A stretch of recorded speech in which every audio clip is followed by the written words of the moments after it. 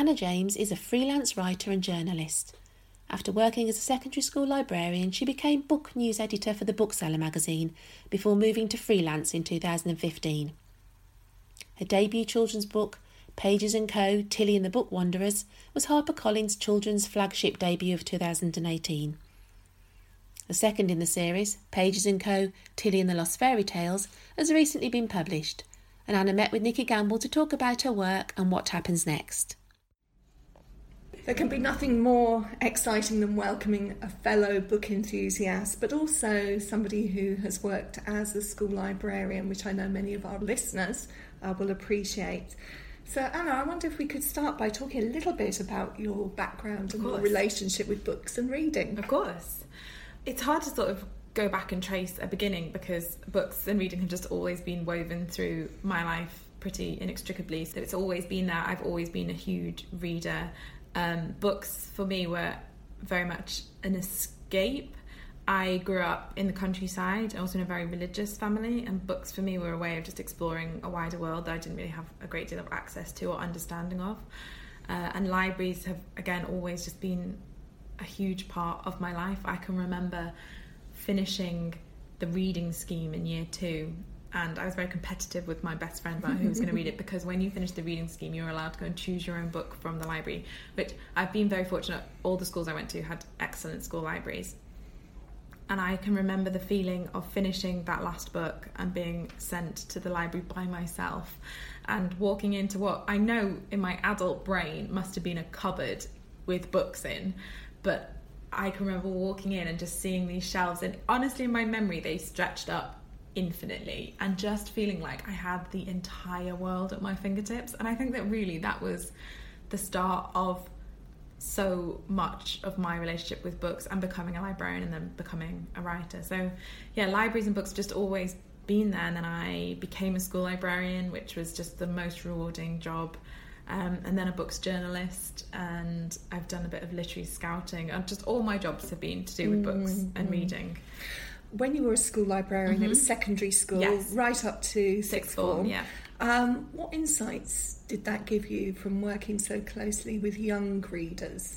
I think above all, it's a lack of snobbery and an approach to reading that's focused on just wanting children and young readers to love it, and that's a different path for every reader, and that there's not a right or a wrong way to do it. There's not right or wrong books. I don't think you can work with children or teenagers and really have any place to sort of be sort of judgmental about books. You know, if Twilight is the book that gets someone into books, then that's fab, and there's no need to sort of sit down and talk to them about how the, you know, feminism in Twilight is a little bit dodgy. You know, there's a time and a place for that later. So I think that above all, it's just embracing whatever path a child takes to becoming a reader. It's your job to kind of facilitate that and to support it, not to kind of shove them onto a different path. There's a difference, isn't there, between being non-judgmental and being that guide or that person that recommends. Oh, absolutely.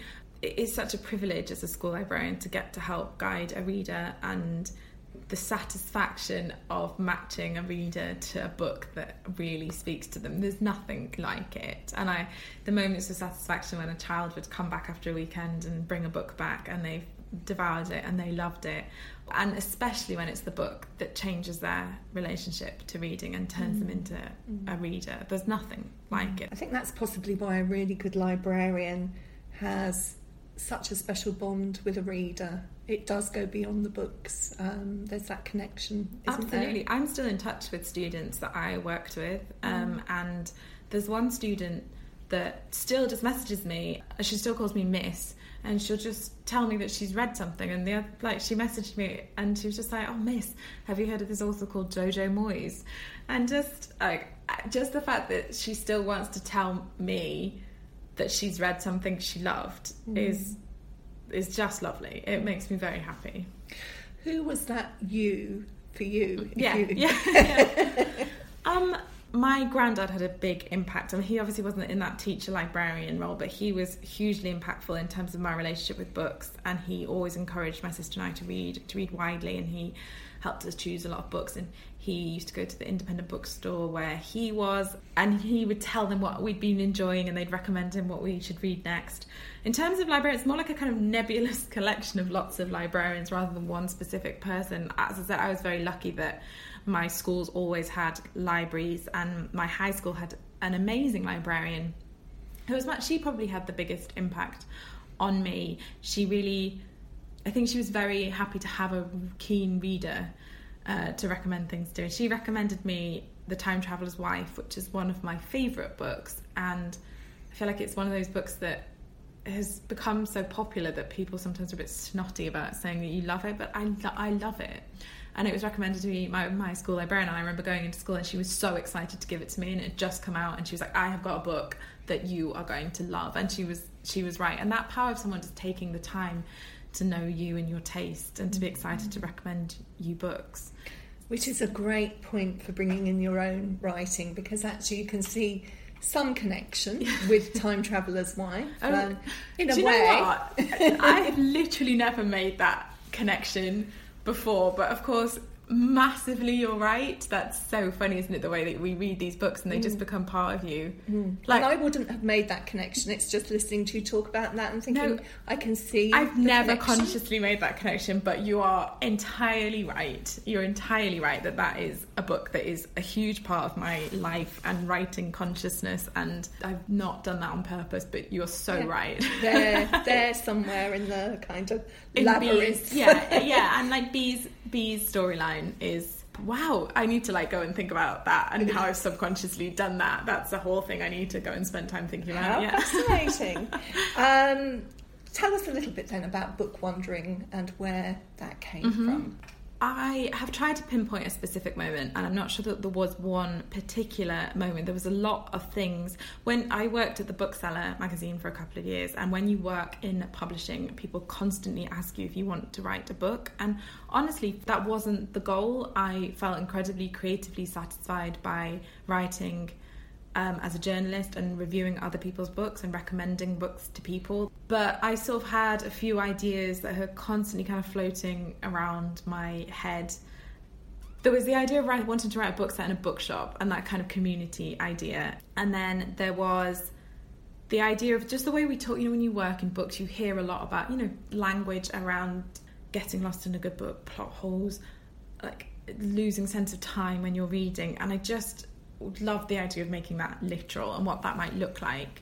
And then the kind of final thing, which I suppose was the thing that tipped it over into me wanting to write as a real book, was thinking about if I could meet Anne Shirley, what I would say to her. And initially I thought it was maybe an essay or a short story, and the more I thought about it, the more I thought maybe there was more there. And obviously in the first book we do meet Anne of Green Gables, Anne Shirley, and also Alice in Wonderland. And were you introducing us to your favourite childhood books? It's a mix of my favourite characters and characters that I felt were right for Tilly's story.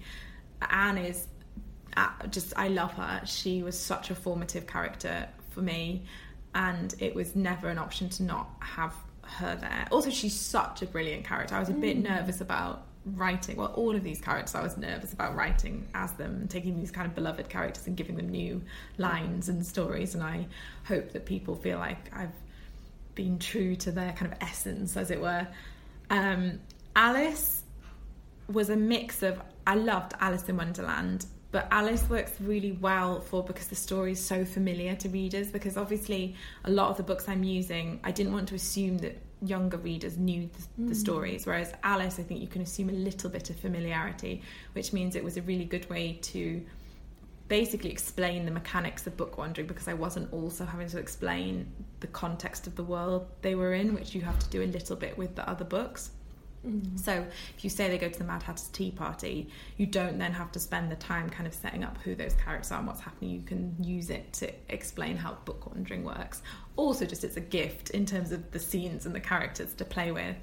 So yeah, a real mix. A Little Princess is a book that meant a lot to me as a child, and then Treasure Island was one that was, well, honestly, the first draft, they went to The Wind in the Willows at that point, and they had a picnic with Ratty and Mole, but my editor absolutely correctly pointed out that there was absolutely no plot or peril.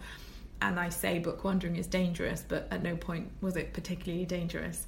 So my editor encouraged me to try and think of another scene that maybe would work better. So I used Treasure Island because I love the Muppet version of the book, and I enjoyed the book as a child as well. I enjoyed going back to it, and then actually that ended up being one of my favourite scenes to write, and it was really fun to write something that was a bit scarier and darker and pirates and Long and Silver. Although embarrassingly, when the proofs went out, a writer friend messaged me and said, I don't want to be this person, but I think that there was a small error in the Treasure Island scene. And I realised it's because I was referencing the Muppet film, not the book.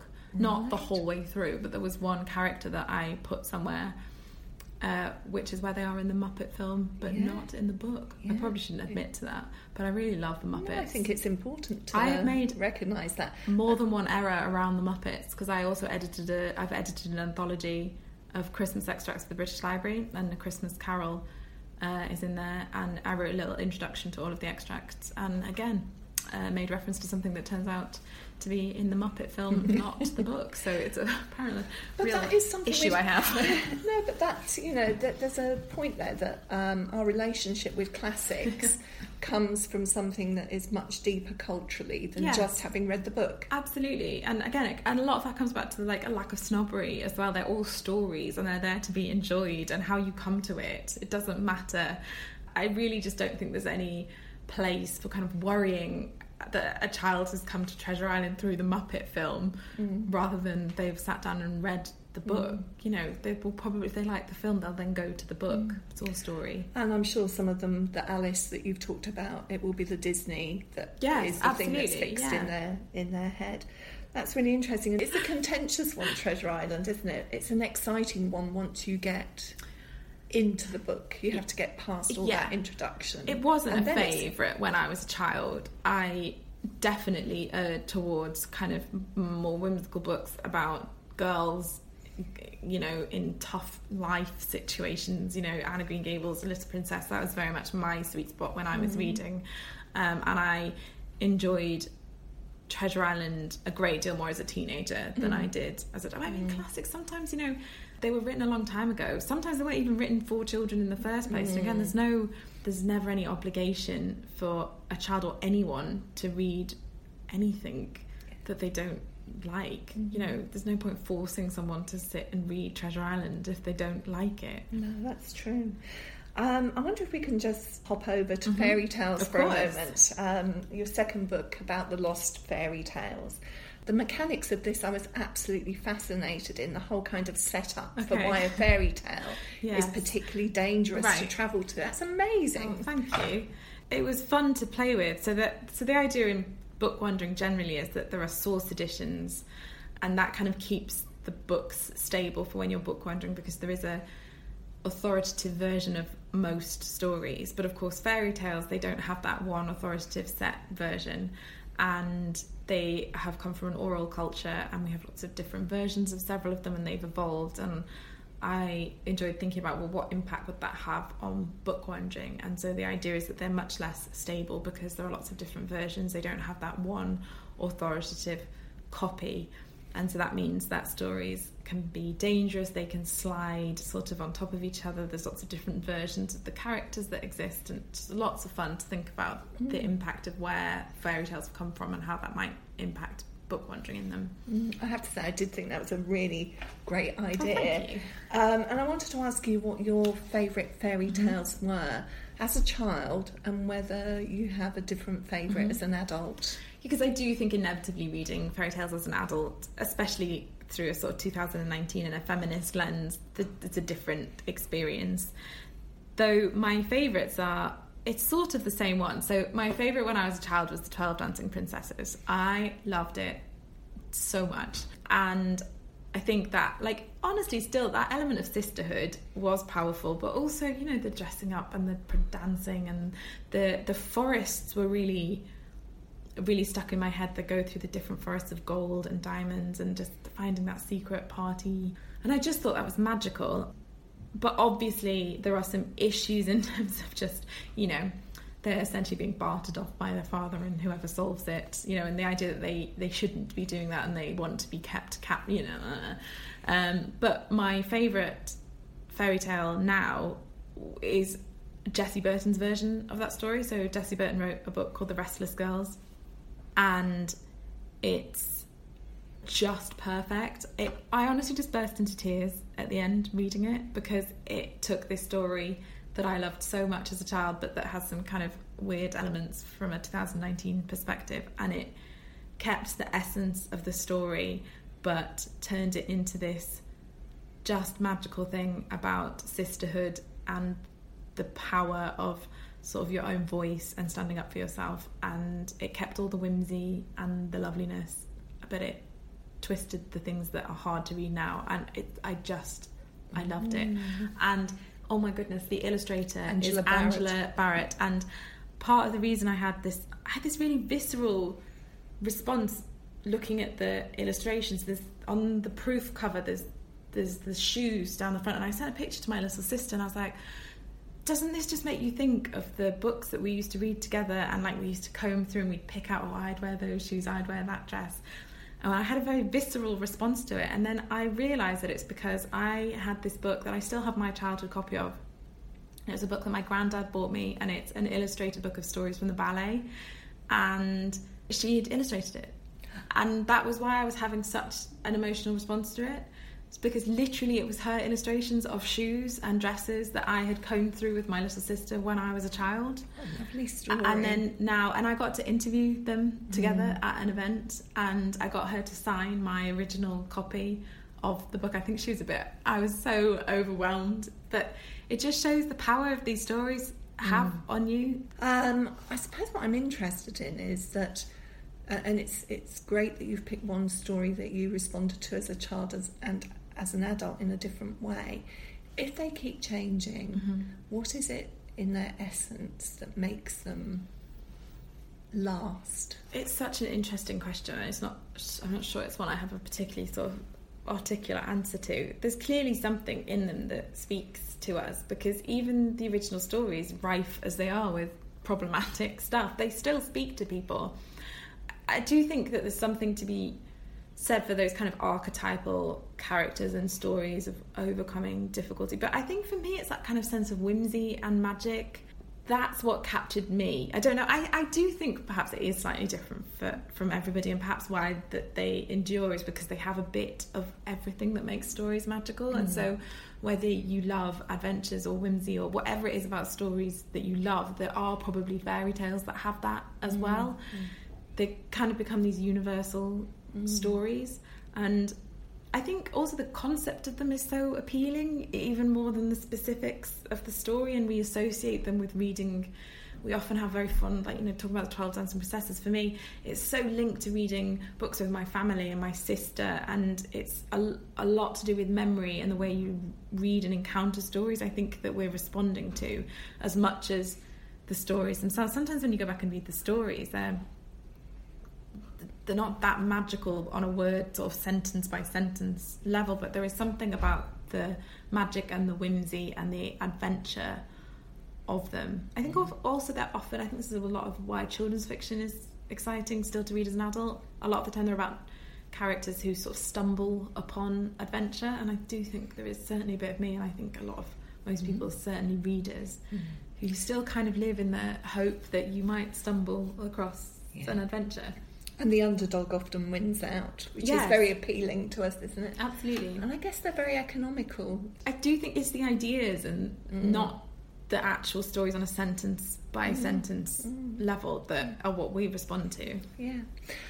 I don't know whether, as somebody that has been a journalist and knows children's books really well, whether you feel that when we see fairy tales being reproduced for children, that it's the same tales over and over again, and that somehow that wealth of fairy tale literature just isn't mined for children in the way that it could be.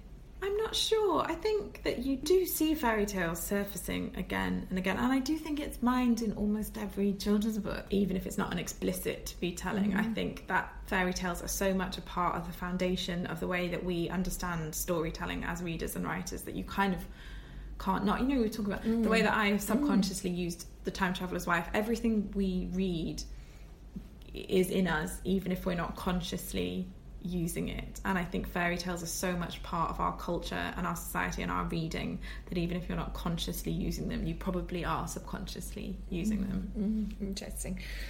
I'd like to ask you a few things about yourself as a writer now. What for you is the most pleasurable part of the process? It's the part at the start where you have this like idea and you haven't started having to write it down yet. Laini Taylor said that having an idea for a book is like seeing a butterfly, and then writing it is like hammering it to a page. And then I once said that to Ali Smith, and she said that how you have to think about it is that having an idea is seeing a butterfly and holding it in your hands for a few moments and then letting it go, which is just a beautiful way. So I tried to think of it like that, but there is this moment where you're kind of researching and thinking about it, and you have the idea for the book and it still feels like it could be perfect because you haven't started trying to translate it into words, and that is such an exciting part of it. And then the other best bit is when it's done and you get to speak to children and readers about it. So like everything apart from the actual writing of it, but that's not really fair. I do enjoy most of the writing, So the opposite question to that is, which is the bit that is most challenging for you?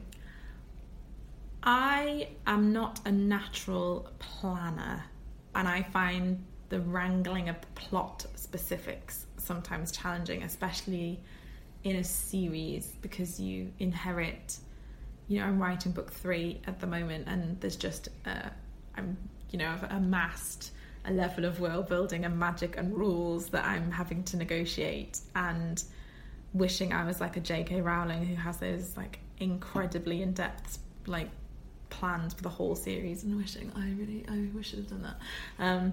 So I do sometimes get tangled in plot and trying to make sure that it works, and getting the right balance between not making it too convoluted, which is definitely where I tend towards, but also that it can't just be simple. That's probably the bit I find hardest. I really enjoy editing. I find it very satisfying, the process of like making it better. Have you found any techniques that have helped with the plotting that you've... I mean, the honest answer is no. The honest answer is the biggest help is my editor.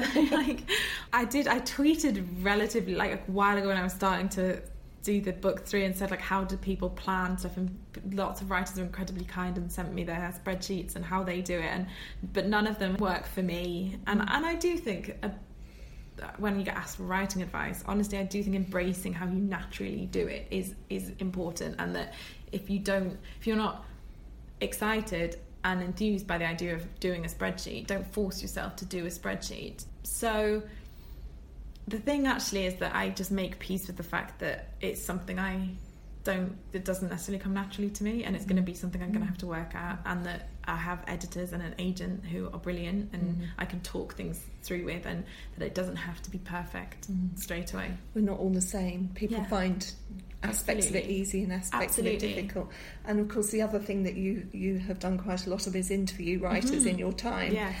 And that's a real privilege too, isn't it? Oh, it's like absolutely. having a masterclass every time. Like I'm having a masterclass right now talking to you. No. So what have you garnered from the opportunity to talk to so many writers? I think not so much specific tips as much as sometimes it's just really lovely and reassuring to just get to speak to a writer and realise that, like, I interviewed Ali Smith, and just realising that she grapples with the same things that everyone else does is really reassuring. I'd say interviewing Ali was probably the interview that had the biggest impact, although her advice was not helpful because she's Ali Smith, so she was like, just tell your editor if you need more time, you can be however late you need to be. And whilst there is flexibility always with everyone, obviously if you're Ali Smith you probably have a little bit more flexibility, But just talking through it's just so interesting. Rather than learning sort of specific things, I just find it fascinating to get to speak to writers and writers I admire about how they approach writing. And it just reminds you of the power of fiction as well. When you get to do an event I interviewed Stephen Chbosky the other week at Perks of Being a Wallflower, and to get to speak to him in front of a room full of people who his book has literally changed their life, to get to see that relationship in practice and to get to speak to him about creating something like that, it all comes down to just the potential power that stories have.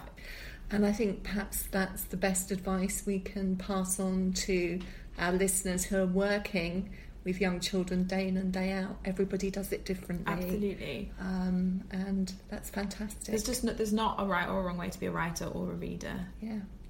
Anna, it's been such a privilege talking to you today. Thank you so much. So thank you so much for joining us in the Reading Corner. Thank you for having me. Thanks for listening to In the Reading Corner with Just Imagine. If you have enjoyed this podcast, you can find many more on the podcast section of our website, justimagine.co.uk, plus via iTunes or SoundCloud or your usual podcast provider. Don't forget to pass the pod and recommend this fantastic free resource to your friends and colleagues.